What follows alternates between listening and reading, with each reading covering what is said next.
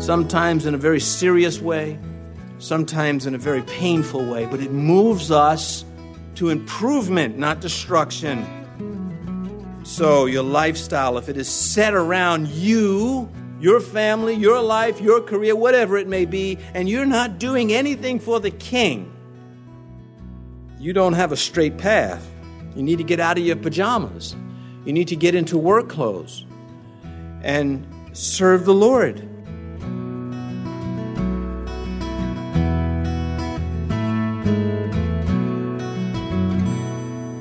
This is Cross Reference Radio with our pastor and teacher, Rick Gaston.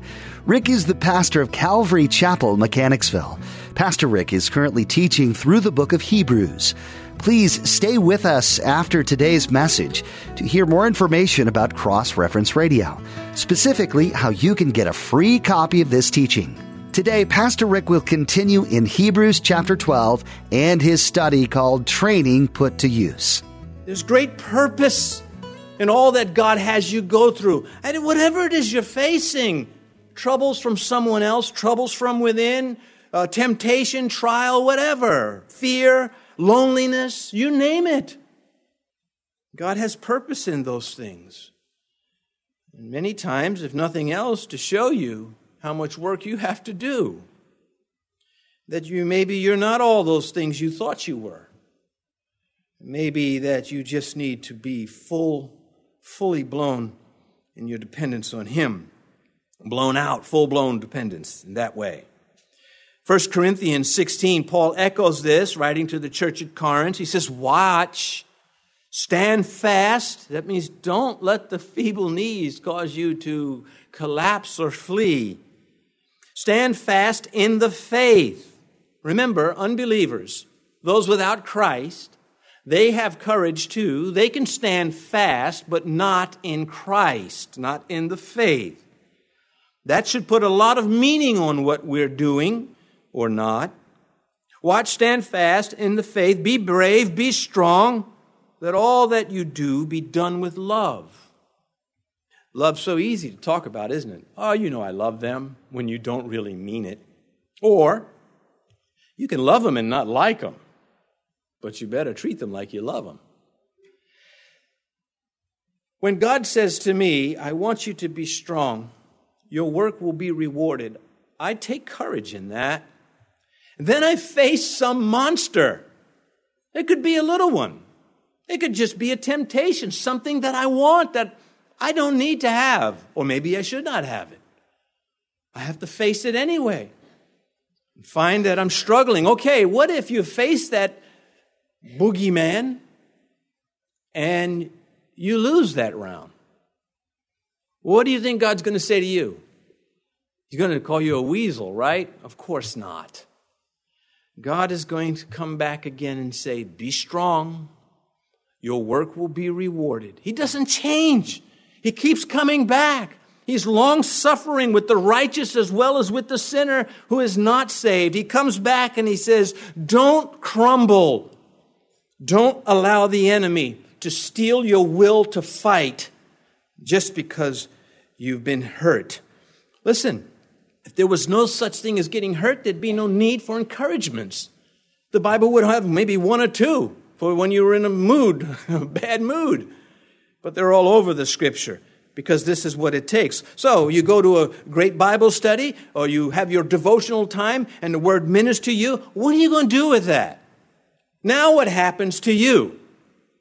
Is it just going to be, wow, that was impressive, and then you go and do everything in the opposite direction for the rest of the day? I hope not.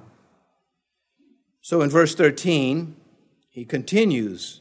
He's going to continue throughout this section to make this point. And make straight paths for your feet, so that what is lame may not be dislocated, but rather healed. Clear the lifestyle. Clear the cluttered thinking out of the way, or there'll be no progress in Christ. It's a fundamental, a very basic concept. If you do not make the path straight for you to travel, that's what your feet will be doing on that path, then you won't travel it. Challenging. Yes, because that's what the Spirit needs, because the flesh will strip you of a motivation to go forward in Christ. Clear the lifestyle. You know, you can have as a Christian a relatively moral lifestyle and be doing nothing for the kingdom. Yeah, you don't sin. You're not robbing banks. Well, when you say you don't sin, you know what I mean. You're not committing moral crimes against the kingdom, but you're also not doing anything. I'm not singling you out. This is the way it is. This belongs to our faith. There's no sidestepping it. It's not my intention to make you feel small or uncomfortable.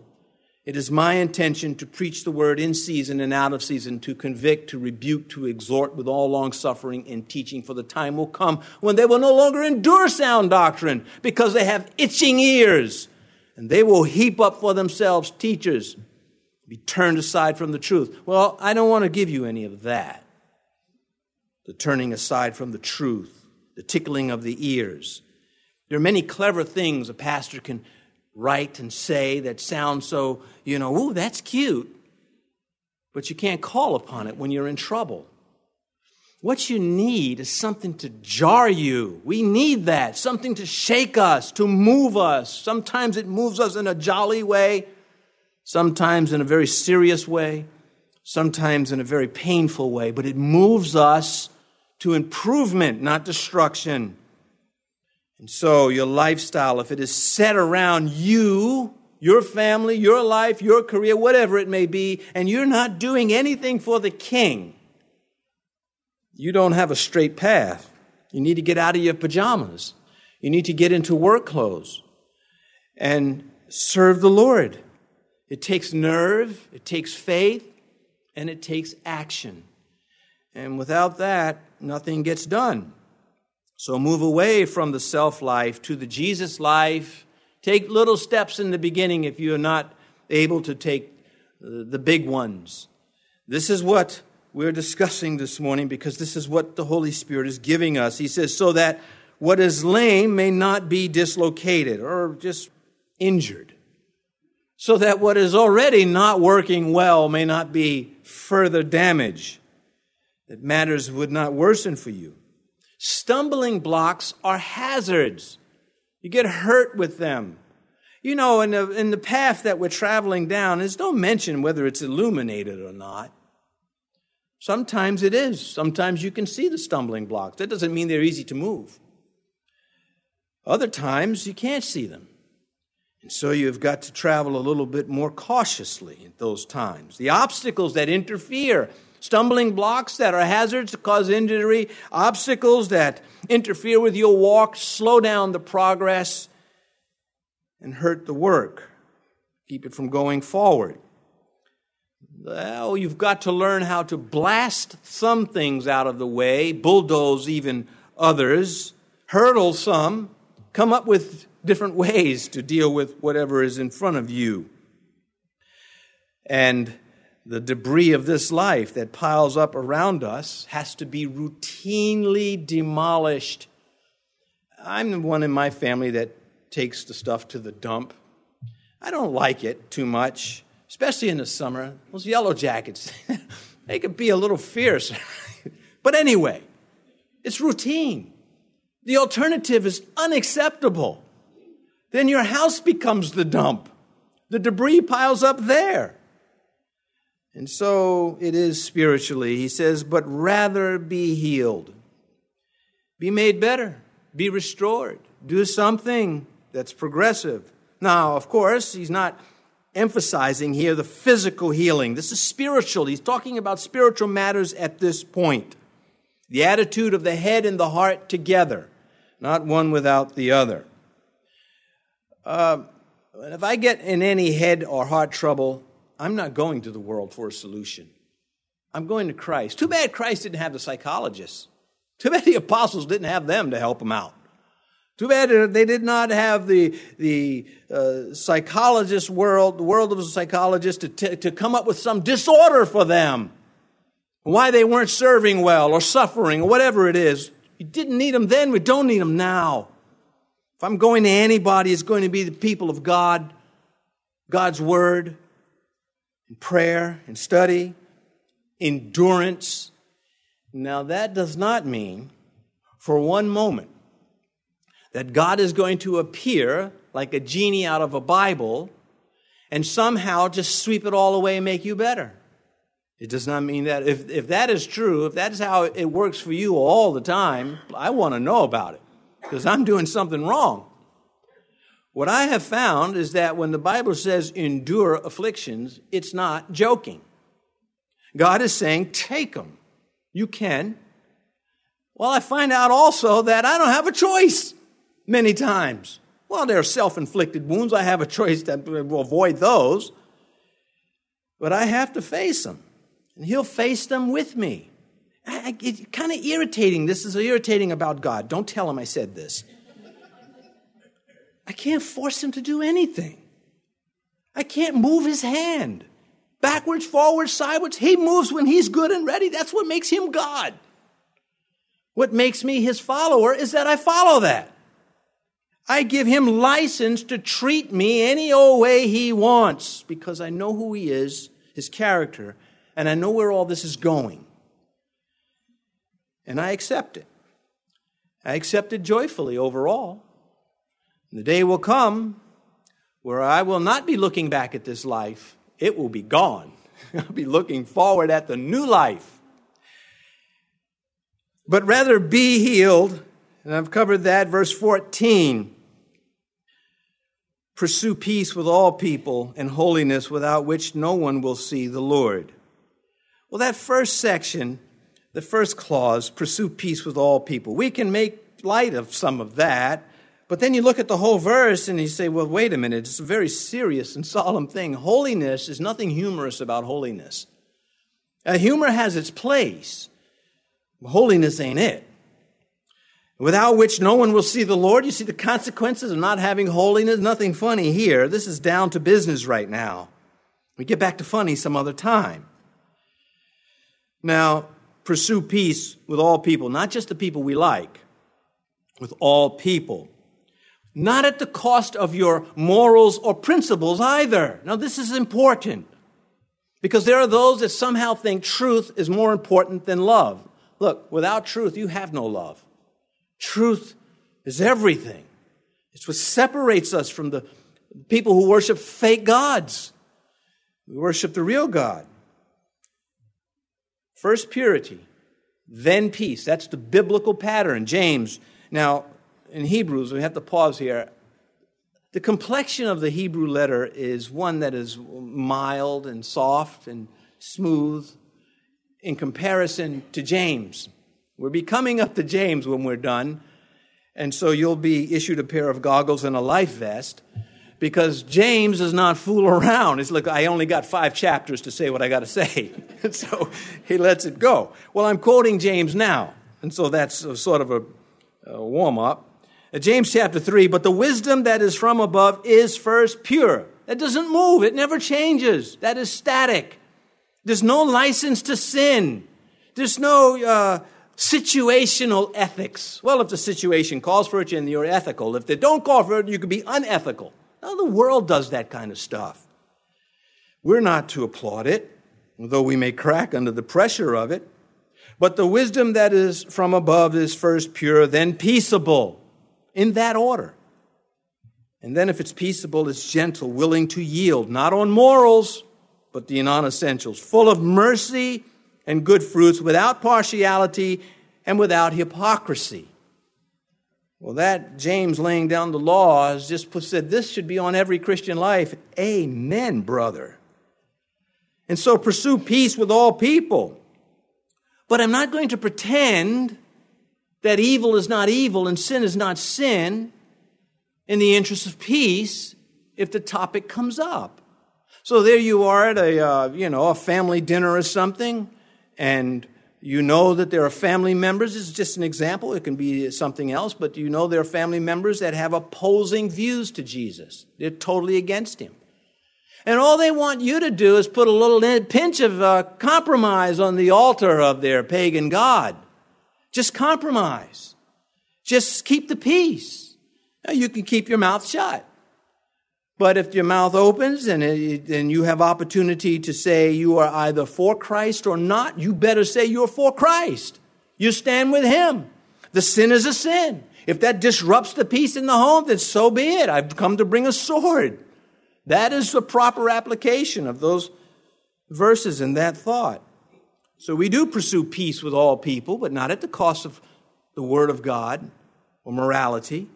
It doesn't always have to come to that. But when it comes to that, that is spiritual war. And there is no treaty to be signed with hell. And if more Christians would get that earlier on in their walk, they'd have less of a problem dealing with those who don't share their views later on in their walk, because they would have gotten it out in the open. And so, do we ask ourselves, as I pursue peace, do I make life difficult for the peacemakers? Am I one of those folks that I do more hurting than helping? A little snide remark here, a little, rolling of the eyes there, a misapplied word. Rather than helping, I hurt the other with some envy-born this or that. I hope not. I hope that's not us trying to out-hurt the other one. What happens when we get a taste of our own medicine? And that's hopefully won't have to happen. Avoid that scourge. Moodiness, envy, things like that, they do not bring peace. They chase it out the door. You have a responsibility to not give in. Make an effort at the very least. It goes a long way, believe it or not, it goes a long way.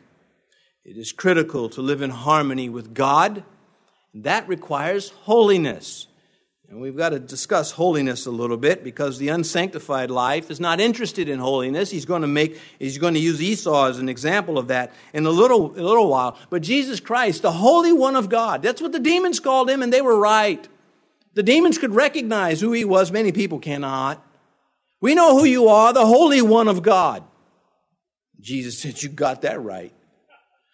And we are to recognize the same thing. Now, holiness, it includes purity, principles established by God. But some make holiness out to be sinlessness in men, and that is not the case in this life. Holy, if God said you have to be holy, and that meant you also have to be sinless, then we'd be done. But it does mean that we pursue holiness and sinlessness. We are fully given to that as best we can. We are totally on board with God. We are not opposed to His requirements and His request. And when we fall or falter, it is not because we want to. The flesh does. We understand, but the spiritual man totally knows it's wrong.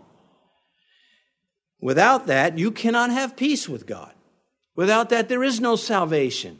To be opposed to God's holiness and say, well, I think that's a bit overboard. I think that if two men want to get married, they can. This is not right. This is sin. And we're hated for saying we don't agree with you. They're free to agree with us, and we're not free to hate them back. But they will disagree with us. And then you'll find even Christians caving on this. Oh, that's so mean. Is it not? Look. If standing by what God says is mean, then I'm mean. If you want to carve your little definitions and play with your words to accuse me of being that which you think I am, then have at it. But as for me and my house, we will side with the Lord. And this is something that it's not easy to communicate to the lost, because on one hand, you want to take them and shake them and say, are you out of your mind? And on the other hand, you want to say, look, I'm not trying to hurt your feelings. So how do you balance the two? Well, when I figure it out, I'll preach on it. It just comes down to sometimes you have to be right between the eyes with it, and other times you have to just be more sensitive. Depends on, you got to find the right lid for each pot. But back to this. Without which no one will see the Lord. That's rather forceful, wouldn't you say? That's rather there's something eternal and final about that. If you don't get Holiness. Holiness is our relationship with God. Righteousness is our relationship with men based on our holy relationship with God. Holiness involves purity. It means we've filtered out all the things that we know God is very serious about and what He says, and we've accepted that against everything else. That's holiness. That's a portion of it. And those who disagree with that suffer. Leviticus 10. Some of you know that just that chapter alone reminds you of Nadab and Abihu. Two of the first priests in Israel. The two eldest sons of Aaron, the first high priest of Israel. At the day God sent fire down to kindle the offerings, to bless the nation. But these two men decided to do something outside the box that God had put on the congregation that day. Leviticus 10, verse 3. Well, before I read the verse, so fire came down from heaven and struck the two men dead. Aaron, their father, and the first high priest of the nation, there with Moses, Moses says this, and Moses said to Aaron, "This is what Yahweh spoke, saying, by those who come near me, I must be regarded as holy. And before all the people, I must be glorified." So Aaron held his peace because there was no comeback to that. As sad and tragic as that moment, I don't even want to try to imagine it being Aaron at that moment. The point of the scripture and where the writer of Hebrews is going, and they would have known that, without holiness, there's no relationship. By those who come near me, I must be regarded as holy, as pure, as higher than anything else. No auxiliary God, no alternate gods. Jesus said it this way, "Blessed are the pure in heart, for they shall see God." How do you get a pure heart? Agreeing with Jesus. That's how you side with Him. And so some want help in this life from God. This might illustrate what I'm trying to say better. Some want help from God. They just don't want His holiness. I just want God to bless me, but I don't want to have to abide by, the 10 Commandments, for example. Thou shalt not lie. Thou shalt not covet. How about that one? That gets everybody. Thou shalt have no false gods before me. No other gods before me, pardon me. So this holiness, if you want God's help, it has to have holiness on it. Again, Wednesday night, Rehoboam the king, he wanted God's help. When Shishak, the Egyptian king, came rolling up north into his territory to take all that he wanted, Rehoboam submitted to God. But he never got holiness. He just wanted the help from God. And as a result, the Bible tells us at the end of his life, he did evil because he did not seek the Lord.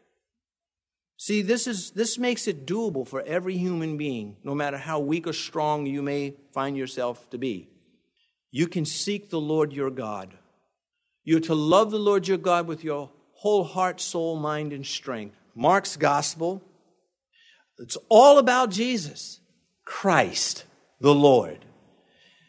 That view only comes from a heart that's been born again and is in the holiness of God. And so, things for us to consider. Verse 15, he says, "Looking carefully, lest anyone fall short of the grace of God, lest any root of bitterness springing up cause trouble, and by this many become defiled." Well, he is just rolling it out. This is just hitting them left and right. Looking carefully, lest anyone fall short of the grace of God. Well, that's spooky. Who wants to fall short with God? Okay, so you're standing on a cliff, and there's another cliff, 5 feet away from you, and there's something chasing you, and all you got to do is jump across to the other side. What happens if you fall short? You don't make it. That's what happens. I mean, what happens if, you're just a mile offshore, drowning, and you make it a half mile, but you don't make it all the way? Then you fall short. So when we read this in Scripture, we don't say, well, let's theologically make this fit our theology. We look at it for what it says. Remember, these Jewish Christians, these Hebrews at this time, were looking to abandon Christianity and go back to Judaism or mingle Judaism with Christianity. And the writer is saying, don't you do it, because if you do, you will fall short of the grace of God. You've been listening to Cross Reference Radio, the daily radio ministry of Pastor Rick Gaston of Calvary Chapel in Mechanicsville, Virginia. As we mentioned at the beginning of today's broadcast, today's teaching is available free of charge at our website. Simply log on to crossreferenceradio.com. That's crossreferenceradio.com. We'd also like to encourage you to subscribe to the Cross Reference Radio podcast. Subscribing ensures that you stay current with all the latest teachings from Pastor Rick. You can subscribe at crossreferenceradio.com or simply search for Cross Reference Radio in your favorite podcast app. Tune in next time as Pastor Rick continues teaching through the book of Hebrews right here on Cross Reference Radio.